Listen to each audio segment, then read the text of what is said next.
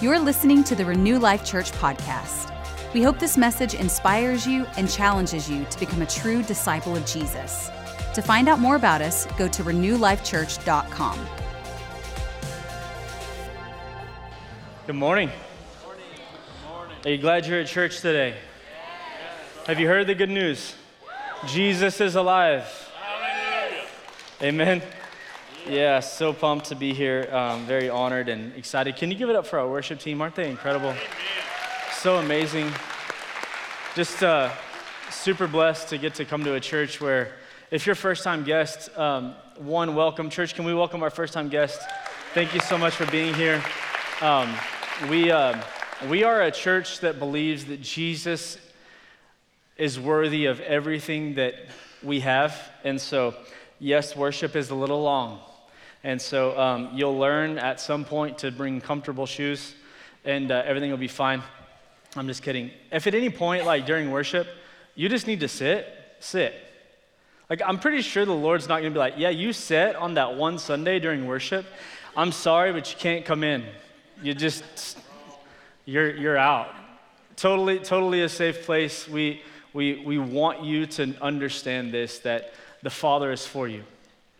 And the body of Christ at Renew Life Church, we are for you. And so that's our intention, and that is our goal and our plan. So we're so welcome that you would, honored that you would come and join us. My name is Cody Sykes. I'm the campus pastor of Midland, Renew Life Church Midland. We have a church in Lubbock that we just launched just over a year ago. And so that church is thriving and growing. And just to give you an idea, if you're a first-time guest or you're new and maybe you hadn't heard these things, but our vision is to have 7 churches in the vicinity of Texas that represents like western Texas, all the way up to Amarillo. So the cities of this: Wichita Falls, Abilene, Amarillo, Lubbock, Midland, Odessa, and Roswell, New Mexico. How that one got on the list, I'm not sure. It must have been the Lord, because we've all been like, Lord, please don't send us to Roswell. So if you feel called to ministry and you feel called to aliens, just call me after service and we'll see what we can do about getting you hooked up and ordained and all the things, and you'll just plant a church. Like, no, I'm not doing that because I don't want to go. I don't even want to drive through there. The Lord is redeeming Roswell as we speak. Amen. We are a church that likes to have fun. You know, it's okay to have fun in church, right? Cool. So I'm just really honored and excited to share today. I'm very excited. I love the fact that Jesus is a redeemer, and all throughout Scripture. And today I want to talk through some of this, but all throughout Scripture, this is not anything that's hidden. This is not something that you don't know, but all throughout Scripture, we see Jesus constantly having a relationship and constantly doing life and pouring into people that no one else seems to be pouring into. He's attracted to these people that are the outcasts. He's attracted to these people that are washed up, so to speak. They're not even considered for the B team. They're actually in search of water boy jobs. And those are the kinds of people that Jesus is like, I want to hang out with you. These are the kinds of people all throughout Scripture that we see Jesus pouring his life into. In Luke chapter 4, verse 18, it says this: "The Spirit of the Lord is upon me, because he has anointed me to preach the gospel to the poor. He has sent me to heal the brokenhearted, to proclaim liberty to the captives and recovery of sight to the blind, and to set at liberty those who are oppressed, and to proclaim the acceptable year of the Lord." In verse 20, he goes on to tell the people, he said, "In your hearing, the Scripture has been made manifest." In other words, I am the one that was being prophesied about in that moment, and I am here to do all of those things. Yeah. And anytime in Scripture we see where Jesus has conflict, it's most likely with people that are not willing to go low enough to admit that maybe they are brokenhearted. He comes in conflict with people that maybe they can't go low enough to admit that they actually need someone other than themselves in their life. These are the kinds of people that we see Jesus having conflicts with. But the people that are willing to go low and take on a humble approach, the ones that say, you know what, actually, I need hope in my life. Jesus literally comes and he starts redeeming people in those moments. The people that say, you know what, I actually don't have vision for my life. Jesus, will you come and open my eyes so that I would see things in the natural, see things in the spiritual. And Jesus comes in those moments. Jesus is a redeeming God. Yes. Amen. So we're going to dive into some scripture in just a moment. Before we do, I'm going to pray one more time and just ask the Lord just to reveal himself in scripture. Father, I just ask you that you would come and you would just, you'd be with us. I thank you for every person in the room. Yeah, I thank you for the hearts that are here, the families that are here, the young kids that are here. Bless them, Father. And Holy Spirit, I ask you to reveal your heart, reveal the heart of the Father to us as we open Scripture, as we pray, as we read, that you would make the things on the page come alive to us, that we would walk in a greater degree of relationship with you after today, that you would show us something today that we can lay hold to, attach ourselves to, so that we might leave believing more so that we are the redeemed of the Lord. And so I thank you for these things, and we bless you. Bless you for doing all that you did, but then we thank you so much for the fact that you did not stay in the grave. You were the only one. In Jesus' name. Amen. Amen. I'm going to talk about 3 different people in Scripture. We're going to talk pre-crucifixion, crucifixion, resurrection. I believe that we can talk about the resurrection, but I also believe that there's so many things that happened in this weekend, so to speak, these few days that led up to that moment. And so we're going to dive into 3 sets of Scripture. The first place that we're going to go to is Mark chapter 15. Mark chapter 15, we're going to start in verse 6.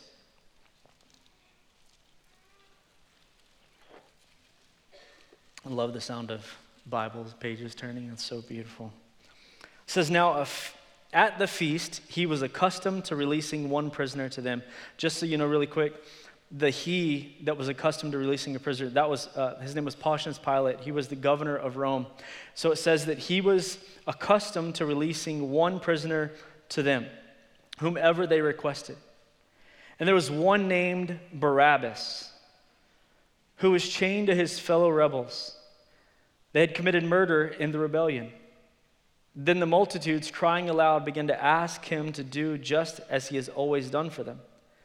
But Pilate answered them, saying, do you want me to release to you the king of the Jews? For he knew that the chief priest had handed him over because of envy. Verse 11, but the chief priest stirred up the crowd so that he should rather release Barabbas to them. Pilate answered and said to them, what then do you want me to do with him whom you call King of the Jews? So they cried out again, crucify him. And Pilate said to them, why? What evil has he done? But they cried out all the more, crucify him. So Pilate, wanting to gratify the crowd, he released Barabbas to them, and he had delivered Jesus after he had scourged him to be crucified. Scripture introduces this man Barabbas right as Jesus is he's literally on trial, and Jesus is fixing to move forward in the process. And Scripture introduces Barabbas as this man who is a murderer, a man who is guilty of leading an insurrection. He's a rebel, he's a thug, he's a criminal, he's a murderer. And so you have Pilate in this place of authority. And on one hand, he's got Barabbas. On the other, he's got Jesus. And he asks the people, who do you want me to release to you? In other words, I'm going to release one of these two, but who is it that you want? And they begin to scream for Barabbas in this moment. You've got this man who is sick and twisted and deserving of crucifixion, deserving of shame, deserving of punishment. He's a murderer, he's a bad guy. And then you have Jesus. Jesus obviously is this person that we read about and this person that we know in our hearts, and he's this healer. He's this miraculous one. He's this lover of the unlovable. He is this healer of the sick. He is a redeemer of those that are said to be unredeemable. He's this man that cleanses the leper. He is this one that raises the dead from their grave. He is Jesus. And he says, which one do you want? And they say, give us Barabbas. What do you want me to do with Jesus? Crucify him. Crucify him. Jesus just stands there silently.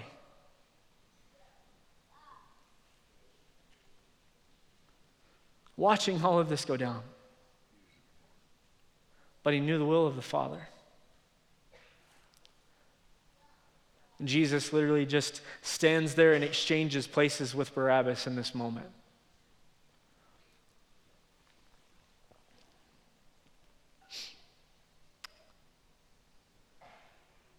I think it's interesting that you could read this story and you could think that the people or the governor over Rome at the time had the power to release this one in particular criminal. But I believe it was because of the love of the Father that Barabbas was even released. What's interesting about Barabbas' name is it means son of the Father. You take the first part of his name, Bar, that means son, and you take the second part of his name, Abba, and that is Father, son of the Father. There could have been any other prisoner selected in that moment, but God knew that the son of the Father was going to have to redeem a son of the Father. It's all part of God's plan. God doesn't miss a single thing. God doesn't rush past things. He knew that he was going to have to redeem this one, whose name means son of the Father. There's a mind-blowing amount of love that God had for this man, this bad man, this man that most of us would not have picked, most of us would not have chosen, most of us would not have switched places with him. But in Romans chapter 5, verse 8, we see that God demonstrated his own love for us, that while we were still sinners, Christ died for sin. While we were still sinners, Christ died for us. He has his very own love for Barabbas. The Father has his very own unique love for you in the room. I love that about God. In his infiniteness and his bigness, he literally has his very own detailed personal love for every single person sitting in this room and the ones that aren't. It's absolutely fascinating and mind-blowing to me how much he is invested in who we are. Let's fast forward to the crucifixion of Jesus in Luke chapter 23. It says that when they had come to the place called Calvary, there they crucified him. And the criminals, one on his right and one on his left. Then Jesus said, Father, forgive them, for they do not know what they do. And they divided his garments and cast lots. And the people stood looking on. But even the rulers with them sneered, saying, he saved others, let him save himself if he is the Christ, the chosen of God. The soldiers also mocked him, coming and offering him sour wine and saying, if you are the king of the Jews, save yourself. And an inscription was written over him in the letters of Greek, Latin, Hebrew. This is the King of the Jews. Then one of the criminals who were hanged blasphemed him, saying, if you are the Christ, save yourself and us. But the other, answering, rebuked him, saying, do you not even fear God, seeing you are under the same condemnation? And we indeed justly, for we receive the due reward of our deeds, but this man has done nothing wrong. Then he said to Jesus, Lord, remember me when you come into your kingdom. And Jesus said to him, assuredly I say to you, today you will be with me in paradise. Mark chapter 15, we see Jesus standing between Barabbas, between his freedom and his imprisonment. Fast forward to this portion of Scripture in Luke chapter 23, and we see Jesus being crucified between two criminals, two thieves. And in this moment, Jesus is once again in the midst of company that none of us would have ever wanted to die amongst. We would consider ourselves so much more worthy and so much more distinguished than two thieves. Why is it that Jesus, the Son of God, the King of Kings, the Lord of Lords, the great I am, all of these things would even be associated with this kind of a person? But it was his character and it was his nature, because he came to seek and to save that which was lost.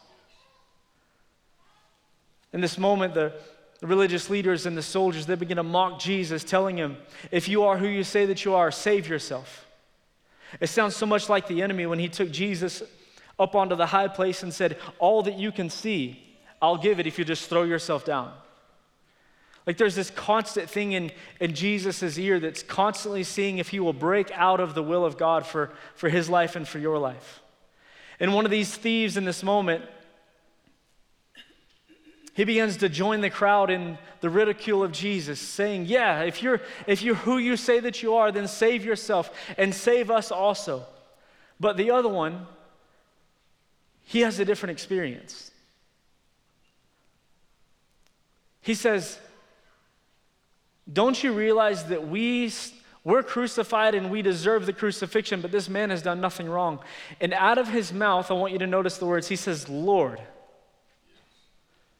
I believe that something happened on the cross in this man's life where he saw who Jesus said that Jesus was. He saw all of the things that Jesus said that he had done, and in a flash, he recognized, oh, this is the actual Messiah. His heart was shifted in this moment, and the only thing that he could say was, Lord, remember me when you come into your kingdom. In other words, I'm confessing out of my mouth what I now believe in my heart about you, and it's true. And Jesus says in this moment, you'll be with me today in paradise. Jesus redeems this thief. I love that in the last moments of Jesus' life on the earth, before Jesus died, his plan for redemption is still being executed even before he breathes his very last breath. He is invested in your redemption. Let's fast forward to the resurrection. John chapter 20. Verse 11, it says, but Mary stood outside by the tomb weeping. And as she wept, she stooped down and looked into the tomb. And she saw two angels in white sitting, one at the head and one at the feet, where the body of Jesus had lain. Then they said to her, woman, why are you weeping? She said to them, because they have taken away my Lord, and I don't know where they have laid him. Now when she had said this, she turned around and saw Jesus standing there, but didn't know that it was Jesus. I'm like, was it because she was just crying so hard? Had to have been. And Jesus said to her, woman, why are you weeping? Whom are you seeking? She, supposing him to be the gardener, said to him, sir, if you have carried him away, tell me where you have laid him, and I will take him away. And Jesus said to her, Mary. She turned and said to him, Rabboni, which is to say, teacher. Jesus said to her, do not cling to me, for I have not yet ascended to my Father, but go to your brethren and say to them, I am ascending to my Father and your Father, and to my God and your God. Mary Magdalene came and told the disciples that she had seen the Lord and that he had spoken these things to her. I think it's amazing that Jesus appears to Mary first. Jesus appearing to Mary first was so in perfect alignment with his plan for redemption. If you remember in the Garden of Eden, all the way back in Genesis chapter 3, on that end of the Bible, it's like, oh, that's a lot of pages to flip back through. It's all the way over there. But we see Eve. And we know the story of Adam and Eve and how God had created this perfect garden and this paradise and this place of splendor for them. And he just said one thing, don't eat of that tree that's in the center of the garden. And we know the story. Eve is deceived by the serpent in this moment. She takes of the fruit. She gives it to Adam. He's deceived. They eat. They sin. Their eyes are opened. All of those things happen. And separation comes on the earth between them and the Father.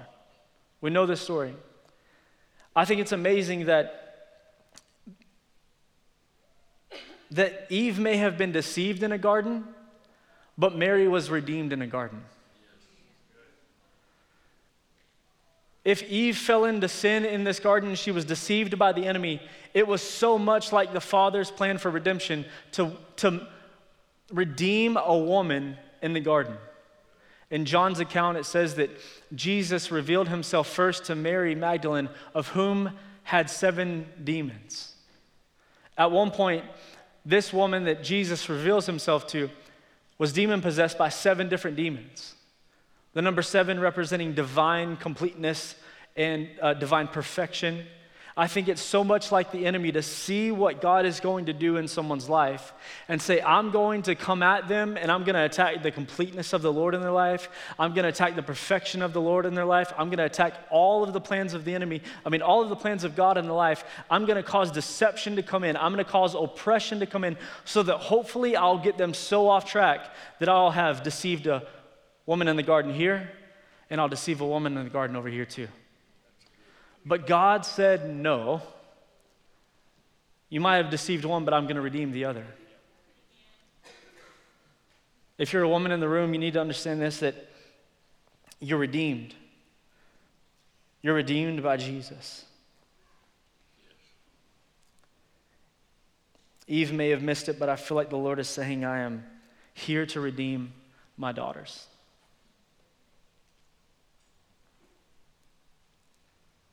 Jesus appearing to Mary first speaks of God's desire to redeem women, but it also speaks of his desire to empower women. Like, oh, you're fixing to get on one of them soapboxes? I am.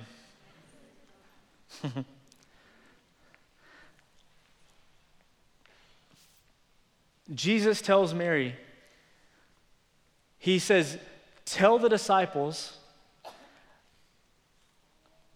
that I am alive, that I'm coming to my Father and your Father. I am coming. Tell them to get ready for me. He entrusts Mary with the scripture. He entrusts Mary with the word, but then he tells her, go a little further. I'm going to empower you, and I'm telling you to go tell the people about what you just found out. And I feel like the Lord is saying this.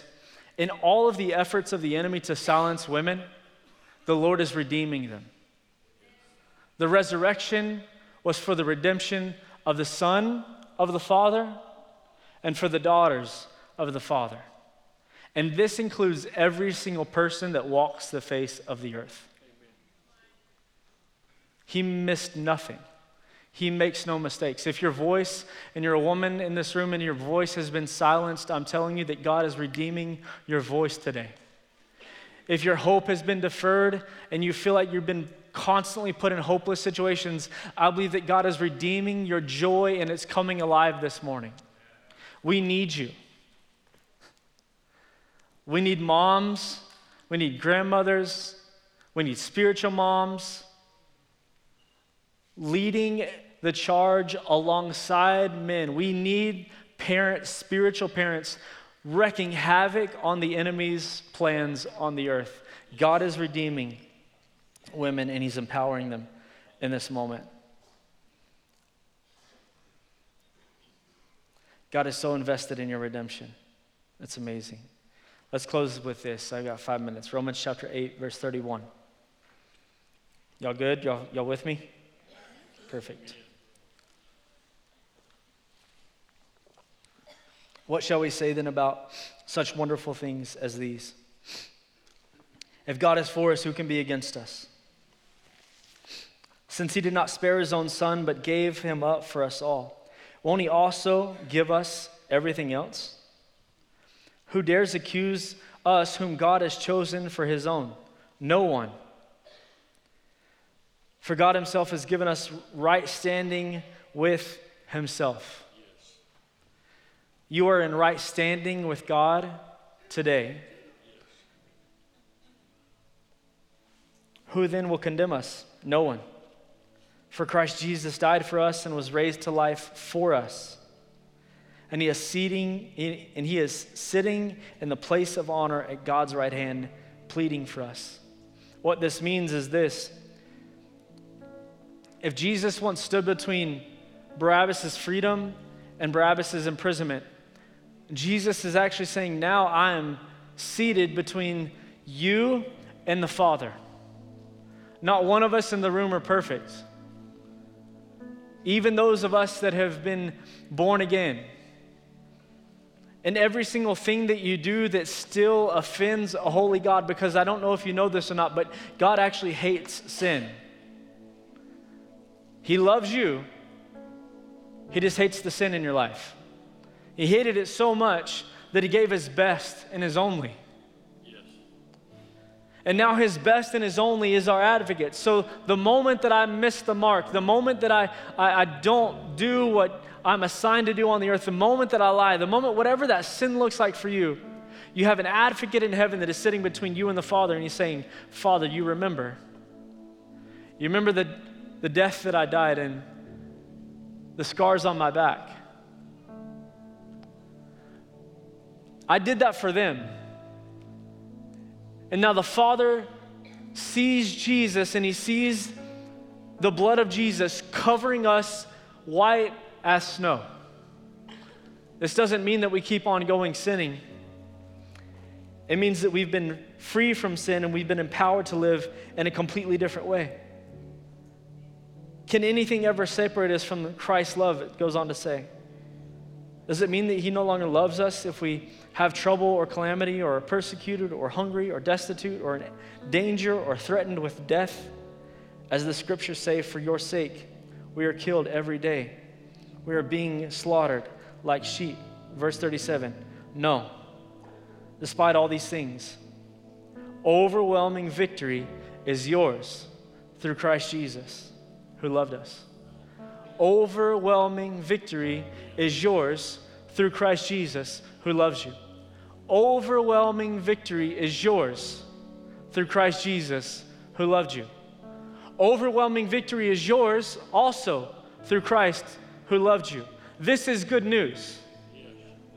If Jesus is victorious, and I share in the resurrection of Jesus, saying that I have laid down my old way of living, I have died to myself, and now I'm alive with Christ, victory is also yours too. A few people believe me, I appreciate that.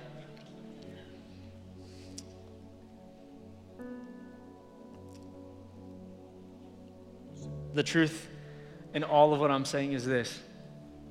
We are all three of these people. We are Barabbas. We are the thief. We are Mary. There's been moments in every single one of our lives where we stood in a position where we were standing in a place because of the things that we had done. And Jesus says, I came that you would have life and life abundantly. Will you trust me with your life? And we say things to the effect of, no, I deserve what I'm dealing with. If you've ever had the thought of, I've gone too far for Jesus to redeem me, it's time that you would actually pick up the life that Jesus has laid his life down for you to have, and you walk towards your destiny. Jesus already walked towards the cross. Jesus already took the thing, the shame, the defeat, the guilt. He actually took it with him, and he went ahead and crucified it as well. And then he came back alive as if to say, now I'm applying everything that I did on the cross in your life. You have full freedom. The victory is yours because I love you. I love the fact that Jesus is the great Redeemer. If Jesus is victorious, then he's given us overwhelming victory as well. The good news is that you've been redeemed. And the best news is that Jesus is alive. I said, Jesus is alive. Jesus is alive. Come on, you ought to celebrate the fact that Jesus is alive. There's no one like him. Don't stop. There's no one like him. Jesus is alive. He's alive for me. He's alive for you. He's alive for your grandkids. He's alive for your great-grandkids, so that they might experience something that you never experienced. Jesus is invested in your redemption. Jesus is alive. The only one who prophesied the way in which he would die and said, oh, I'll come back. I'll rebuild the temple in 3 days, and he actually did it. Name another God. I'll wait. Actually, I can't wait. I don't have that much time. Jesus is the only one. Amen. Thanks for listening. We hope you felt encouraged by today's message. If you need prayer or would like to connect with us, find us on social media or by going to renewlifechurch.com.